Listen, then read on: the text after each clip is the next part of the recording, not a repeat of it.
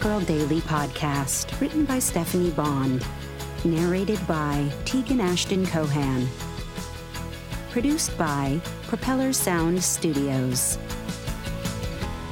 December 25th, Monday.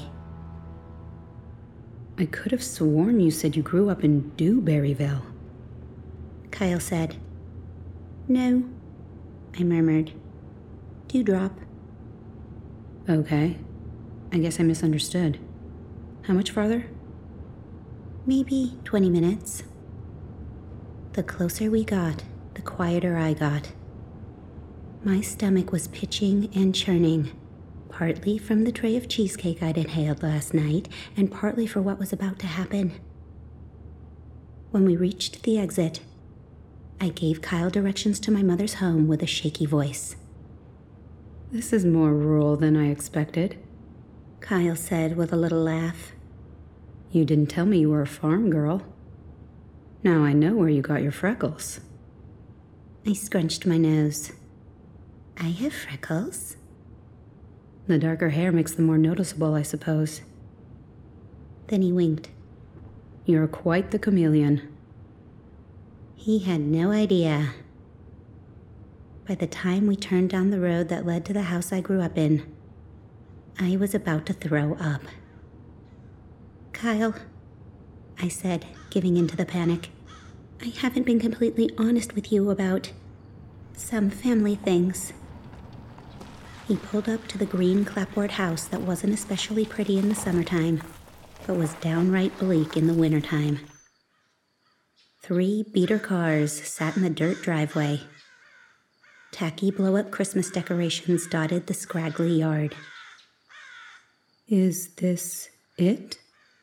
Kyle asked in a high voice. Yes, was all I could say.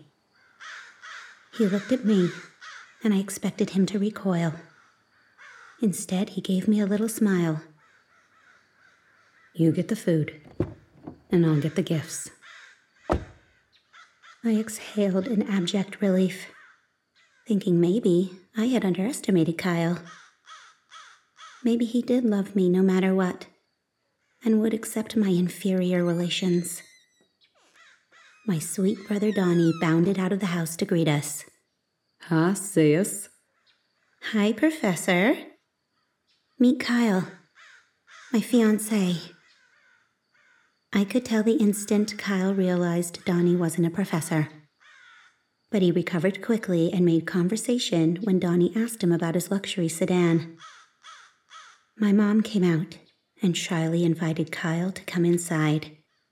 If he was surprised by her harsh appearance or heavily accented language, he didn't let on.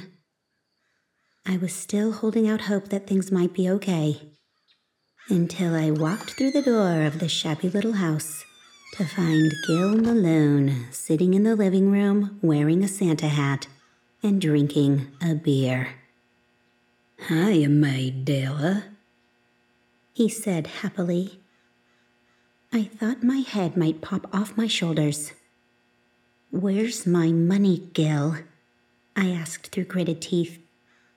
Easy, woman, he said, raising his hands. Before you start ramming my truck or slashing my tires like you did in Atlanta, I want to tell you that I made the payment to the bank for this month. And I'm going to pay you back every red cent, with interest. I glared. How are you going to do that? He grinned. I invested the money in a Porter John cleaning business. Me and another guy go around with a truck and hose and suck the shit out of Porter Johns on construction sites all over Atlanta. We're already making money.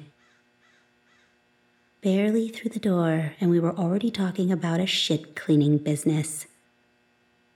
I see that look on your face, Gil said, wagging his finger at me. I see you looking down on me.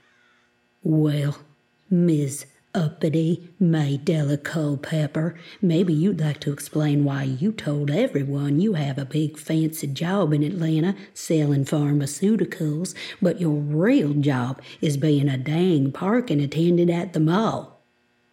Gil looked triumphant. Until I dove for him.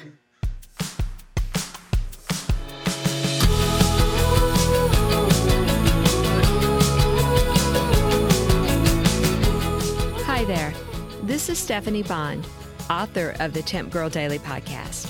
The drama keeps building, doesn't it? If you're enjoying this story, I hope you'll consider leaving a 5-star review wherever you listen to podcasts to help more people find Temp Girl. Thank you so much. And come back tomorrow for another can't-miss episode of Temp Girl.